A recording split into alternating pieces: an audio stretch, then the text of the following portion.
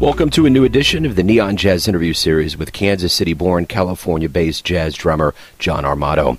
We had a wide-ranging talk about a great many things, like his 2021 debut CD, The Drummer Loves Ballads. It's a wonderful listen, done with a veteran all-star collection of KC jazz musicians. It all started in Kansas City, and he was an early member of Kerry Strayer's groups and the Kansas City Boulevard Big Band, and on occasion, he was a sideman for the jazz and tap duo, the McFadden Brothers. He moved to New York City in 2004. It was a great experience, but he eventually made his way to Sacramento, California, his home now. He's got great tales, adventures, stories, and wisdom. Enjoy. Hey, John, Joe Domino, Neon Jazz Radio in Kansas City. Hey, Joe, nice to hear from you. Nice to talk to you. How you doing, man? Doing well. Yeah, excited to chat and appreciate the opportunity to talk about the project. Yeah, hey, thank you for taking time out. Thanks for sending over the music.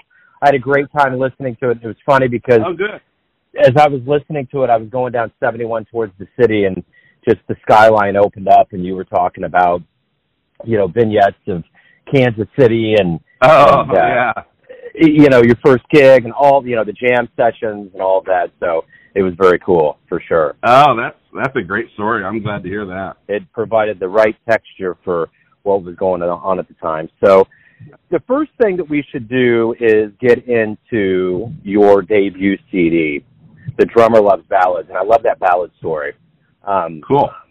So talk to me a little bit about this long journey into an album that's coming out during a pandemic. But I guess the good part of this is that live music is starting to open up.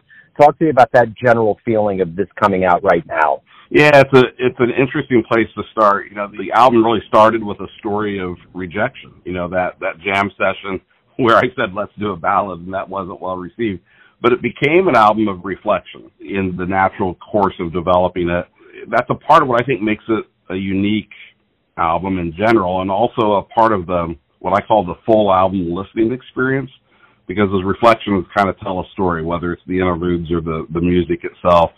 And I think that's what makes it familiar, because the ballads are certainly, a lot of them, tunes that people know, but I think it also feels fresh because of the way we approached it. But to your specific question about this moment in time, I do think it ended up being sort of music for our moment. I've had people say, this is just what we need to listen to these days, that sort of thing. There was originally a plan to include 2 tributes. So there's a tribute to Steve Packey and one to Kerry Strayer, and those are names that jazz fans in Kansas City might recognize. Steve was a wonderful woodwind player, mostly clarinet. We had Lynn Zimmer come in and play Memories of You as a tribute to Steve Packey. And then Kerry Strayer was a wonderful baritone sax player that I worked with for many years, and we brought in Brett Jackson to play Night Lights as a tribute to Kerry.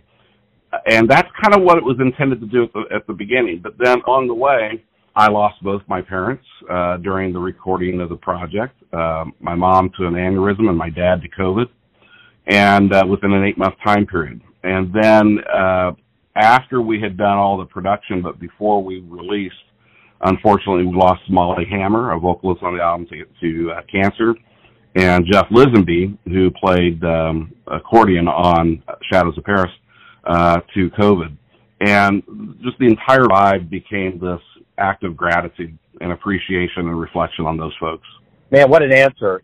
Of all the times that I asked this in relationship to COVID, this probably hits home the most. I mean, this is a tapestry of that time. Such a clean recording. It's such a powerful, I don't even know if clean's the word for it, but it just feels like there was such a level of astute attention to detail going all the way throughout this. And I think the thing that struck me about this album, too, is that it tells a story.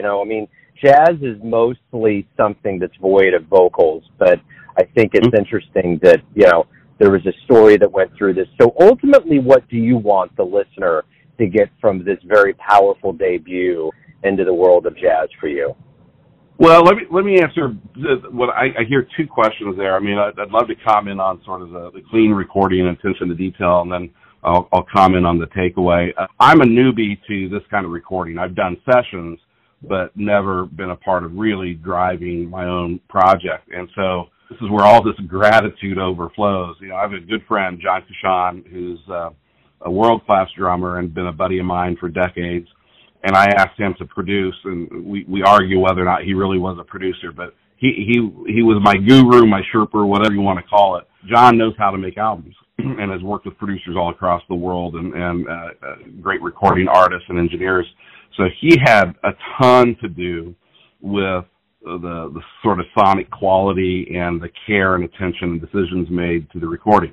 Justin Wilson was the primary engineer, and Justin is a part of a lineage of engineers that really sort of follow the ancestry of Ron Ubel, who had Soundtrack Studios in Kansas City, which of course was the jazz studio in Kansas City for so long. Justin has the ears and had the physical space that was really right for a jazz recording that had sort of a classic, authentic sound, but with all the modern abilities to shape it. Howie Lindemann was the mix engineer. He's a 6-time Grammy Award winner who's worked with Roberta Flack and Natalie Cole and incredible musicians. Greg Calvi was the mastering engineer, another multi-Grammy Award-winning engineer who's really legendary. So I just fell into the hands of some of the world's most talented people to ensure the sonic character of the album. And then, you know, for my part, I had a pretty specific vision of what I wanted, and we weren't in a hurry. So we were able to take our time, do multiple sessions, and make the album we wanted to make. And I love it that you can hear that. So I'm just really gratified at the question itself. In terms of what I want people to take away for it, you know, I have what might be a controversial point of view on the creative process on this sort of thing. I made the album for me. You know, there's old advice for writers, which is, you know, write the book that you would want to read. I wanted to create the album that was the album I wanted to hear. You know, in my own collection, I wish I could pull this sort of thing out and put it on and listen to it. So it was sort of a selfish creative act, but then it becomes a process of how do you share that as unselfishly as possible and hope that it's relevant to other people. So I just was looking for myself for an hour of music that would let me reflect, relax, find beauty, and think about what's important and just enjoy myself. And that would reward me for listening casually as well as for listening closely.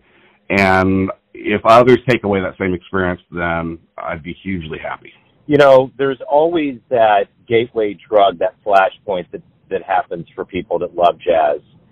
So talk to me about your beginnings, your childhood, and how this whole jazz experience became your world.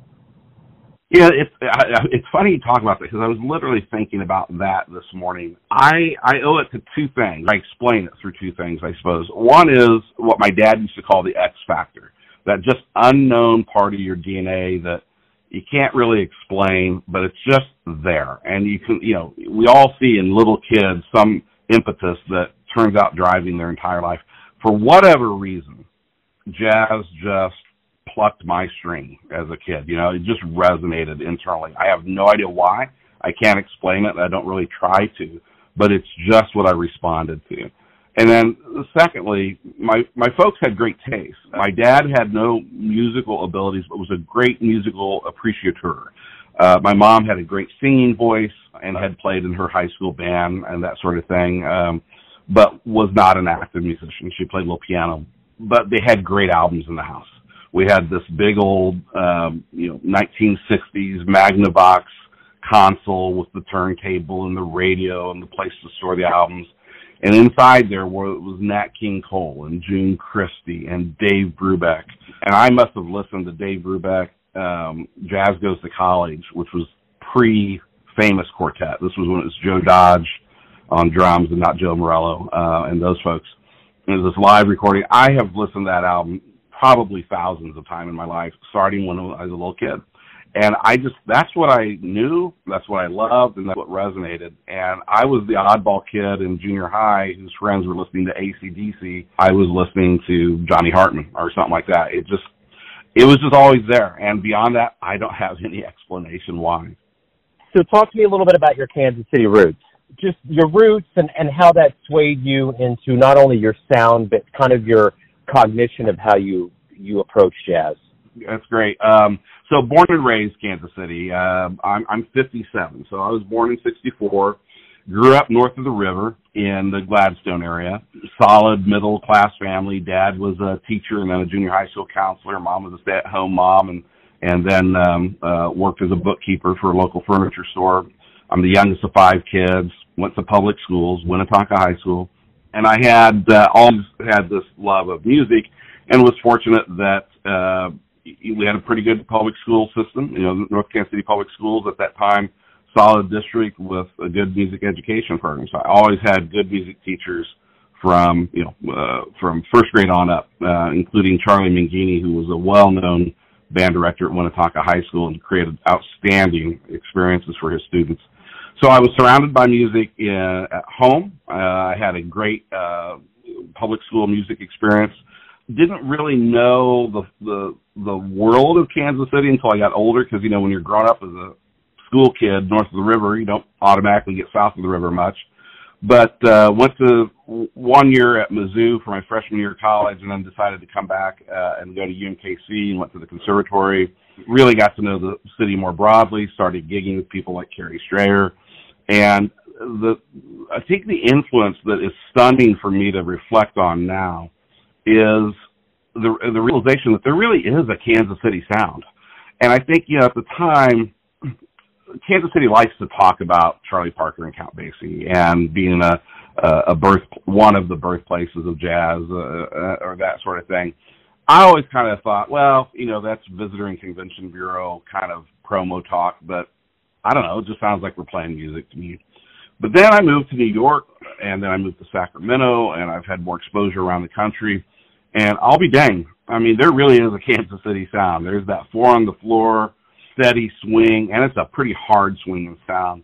And I didn't really appreciate that, but I'm so grateful for it because it informed my sound. I think I swing pretty well, and people hear it in my playing. And even in the ballads, there's a swing and groove to most of them, I think.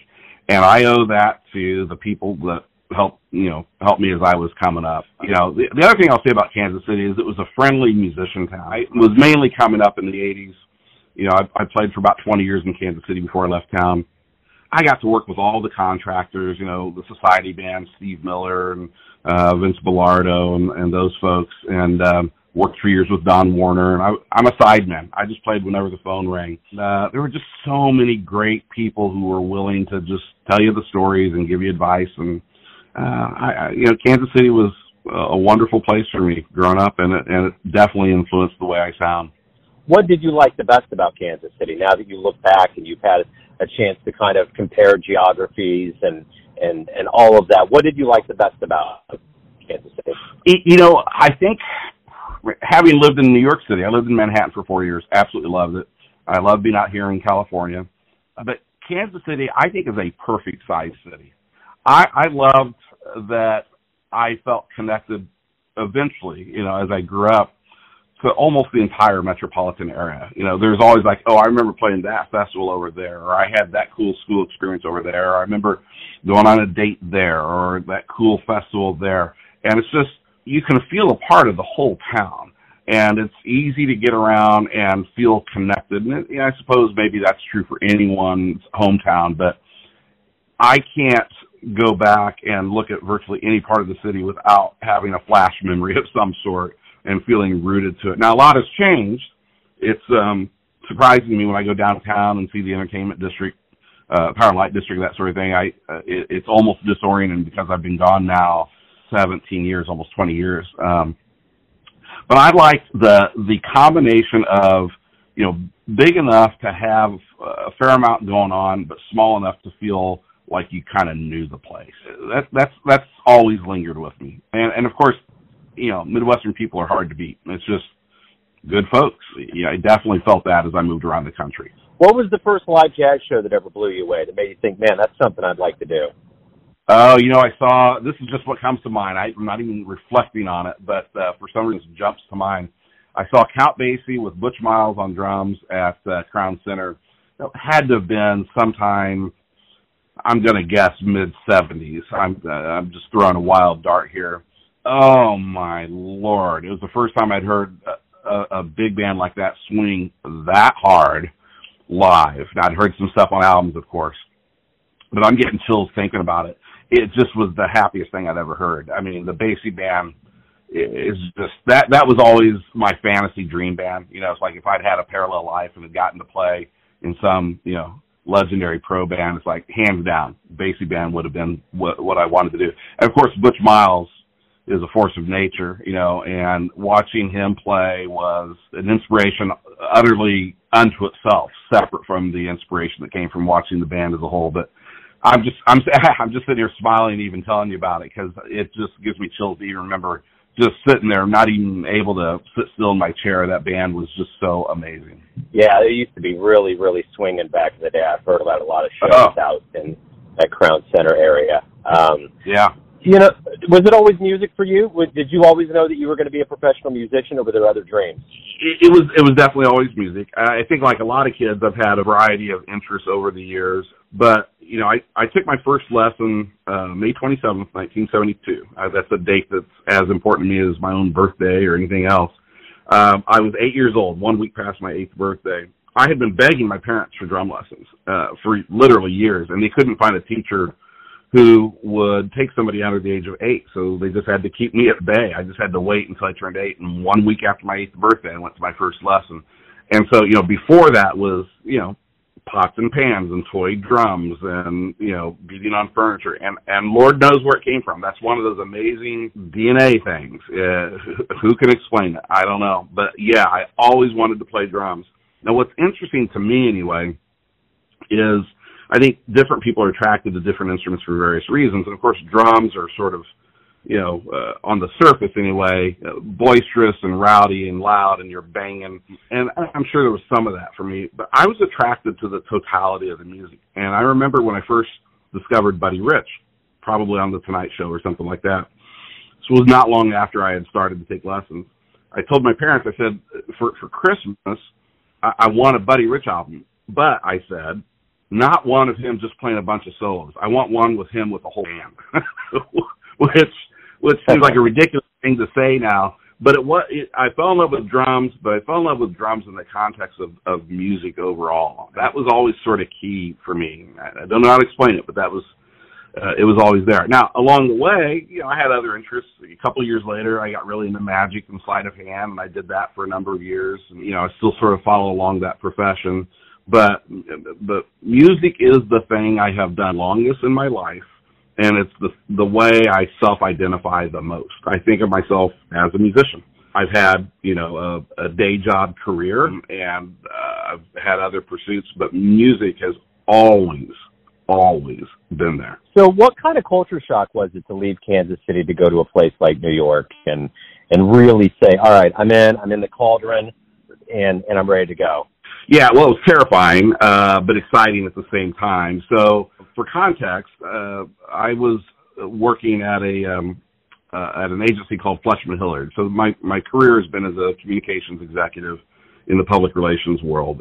And so I had a job transfer, and I had my choice of some various offices, and I chose to go to New York City just because why not? That's brass ring, and it'd be an amazing experience. But I was 39. When I moved to New York, and I thought, you know, my gosh, this is what you do when you're 18 and you're scrappy and you're taking on a new city. You know, I was set in my ways and kind of terrified about it. Within 2 weeks after getting there, I thought perhaps I'd been born there in another life or something. It absolutely felt like home. Absolutely loved. Even the stuff I hated about New York, I loved about New York. You know, it's just, I absolutely loved that experience. And I went there not really expecting to play that much, because the last thing New York City needs is a part-time drummer, and I was there for my day job. But I was super fortunate to make friends with Bob Kindred and Ann Phillips right off the bat. Literally the first week I was there, I met him. And Bob has since died, unfortunately, but was a world-class tenor player, had been on the Woody Herman Band, and just an amazing player. Ann was a legendary vocalist who put out an album in the 50s called Born Blue that kind of has cult status now. And she was a jingle producer and composer and arranger and did 6 nights a week piano singles and all this sort of stuff. And she's just an amazing font of wisdom and stories. And they both kind of just took me under their wing. They only lived a couple blocks away. And Bob started inviting me down to his Sunday after jazz brunch gig at Cafe Lou, and I started sitting in, and then he took me to a couple jam sessions, and then he put me on a few gigs. That's where I met Warren Vichet. I'm sitting there thinking, this is unbelievable. Not only did I survive and not get killed the first day I walked into Manhattan, but I love this place, and I'm getting to play music, and I've met these amazing people. And for me, it was the most electric, inspiring, mind-opening experience of my life. Beautiful. So you've obviously, kind of been a geographical globetrotter here. You're now in California. Talk to me a little bit about how you've ended up where you're at right now, and just kind of how that works in your timeline. Sure. So I was in New York for 4 years and thought I was going to spend the rest of my life there. I loved it that much and was enjoying it that much. 2008, the firm I worked for said, we want you on the West Coast. And I kept saying, I don't really want to go. I'm happy here. And then eventually he said, August 1, 2008, you'll need to be in California. And unfortunately, this was when our economy was collapsing. And I thought, well, this is a really bad time to say no to your boss, because I could find myself out of work and living in New York at a time when people are going to be losing their jobs and it's not going to be easy to find work. Or I can go to California, start a new life experience, and keep my job. And, I'm a fairly risk-averse person. So I made the move. I had my choice of offices. We have locations in San Diego and San Francisco, Los Angeles, and Sacramento. I thought, well, I've done the big city thing with New York, and I have a buddy who runs our office in Sacramento, so I'll go to Sacramento. But the truth is, I've been here 13 years, and I hated the first 3 because I was so busy resenting the fact that I had had to transfer against my will. But once I stopped, resenting it and made friends and really started working on getting into the scene, I've really come to love it here. And I've met wonderful musicians. Man, Northern California, you've got all that Bay Area influence. Oakland is home to so much of the Tower of Power sound and all these great sort of soul R&B horn bands and incredible musicians up and down Northern California. And so there's all kinds of great players I've had the opportunity to work with here. Now there are differences, and it's listeners may find this interesting or not, but it may be about the passage of time or maybe about geographical differences. But when I was in Kansas City, like I said, it was strictly sidemen. You make yourself known. When somebody needs a drummer, they call their list of drummers, and I was occasionally a first call for a few people. I was a second or third call for others, but you get the call, you show up a half hour before the gig, you set up your acts and you play and you're done. And, that's the way it goes. What I discovered when I came to Sacramento is there's very little of that sideman scene or the casual scene. It's very much entrenched bands, people rehearsing as steady groups and going out and trying to work on a regular basis as that unit. So I had to kind of make a mental shift and get more accustomed to that way of working as a musician. But it's been great, and I've had a lot of terrific music experiences out here. So if you look at your biography and you just read through it, you think, man, how is this guy that's been all over, played with all of these bands and people, how is he releasing his debut now? Well, clearly I'm slow. Clearly I'm slow. Well, it is an interesting story, and I don't. Others will determine if it's interesting or not, but it's interesting to me. The origin story goes back 40 years. So the album itself and the story behind it is all about this jam session I played in 1981. And for those who haven't heard the album yet, the short version is, jam sessions are a place where a bunch of people are just trying to burn as fast and high and loud as possible to impress each other. There's this little break, and the saxophone in charge turns around and says, what do you guys want to play next? And no one said anything. And so I said, well, how about a ballad? Because I've always loved ballads. And this guy looked at me like I was insane and just turned around and kicked off another burner. It's like, you don't do ballads at a jam session. What are you, nuts? And so literally for 40 years, I've had this in my mind, this idea of like the drummer loves ballads as almost a snark, it's like the drummer loves ballads. And I thought someday it'd be fun to use that as a basis for an album. And I've just carried that around for years, literally decades. And then I started thinking, I think there's something about aging, a few years ago. It's just like, okay, my clock is ticking. I got more years behind me than I have ahead probably. And if I want to do this, I need to do it now. And I approached my buddy John Kushan, and I said, if I were to do this, would you be my producer? And he said yes, and that's the only reason it actually got done, because I needed an accountability partner. It'd be easy for this to just be an idea or a dream, but when you get somebody else on board and say, okay, yeah, we're going to do it, then you go like, well, I guess we should meet and talk about tunes and timing and personnel, and all of a sudden it was a real thing. Now, even at that point, it took 5 years. John and I had that first conversation at a diner in New York in 2016. We planned off and on throughout, that was right at the end of 2016. We planned off and on throughout 2017. Sessions started in 2018. 2019 was mostly a loss with the pandemic, 2019, 2020. And then we were able to kind of get back on track, finish the mixing and getting it out. So it's just one of those things that had percolated, and finally, because I got myself an accountability buddy, I was able to turn an idea into some action. Perfect. Final question. Everyone has a perception or an idea of who they think you are, your family, your friends, your fans, but ultimately you're living your life. What's your perception of you? Who do you think you are? I think I'm a dilettante. And I say that because growing up, I always wanted to be a Renaissance man. I have curiosity about a ton of things. I'm fascinated by a lot of different things. I love exploring and reading and learning about the different things. And I was enamored with the idea of, those folks that throughout history have been referred to as sort of Renaissance men and women, the people who were polymaths, had command of a variety of disciplines, integrated different ideas from one part of their world into another part of the world. And I was like, that's what I want to be, because I have all these things. I love literature. I love magic and theater. I love music. I love writing. I love public speaking. I love figuring out, complex ideas, all these sorts of things. And in the end, I think I didn't become a Renaissance man because I don't think I'm quite masterful enough of any one area to bestow that moniker upon myself. So I'm a happy dilettante. I do a lot of things, and I try and combine those things. And so this album is really integrating my love of writing. There's an original tune called At the Trocadero on there that I wrote the lyrics for, and Wayne Hawkins wrote the music for, of storytelling and public speaking, which comes across in the interludes. I was a graphic designer early in my career. I got to bring that to the packaging, and of course the music first and foremost. But I think I'm a dilettante. My problem is I wanted to be everything, and I don't think that happened. But I do get to try a lot of things, and it's fun to bring them all together. Beautiful, John. Thank you for opening up. Thank you for the music. Good luck with everything, man. It's been a great joy to talk to you. Well, I sure appreciate it, Joe, and I'm delighted you took time to do it. Thanks for listening and tuning in to another Neon Jazz interview, where we give you a bit of insight into the finest cats in New York City, Sacramento, Kansas City, and spots all over the world, giving fans all that jazz. Thanks to John for his time, music, and class. If you want to hear more interviews, go to Famous Interviews with Joe Domino in the iTunes Store.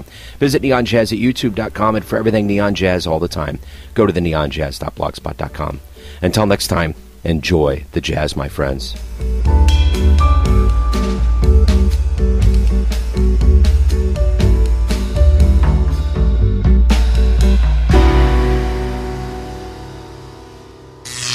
Neon Jazz.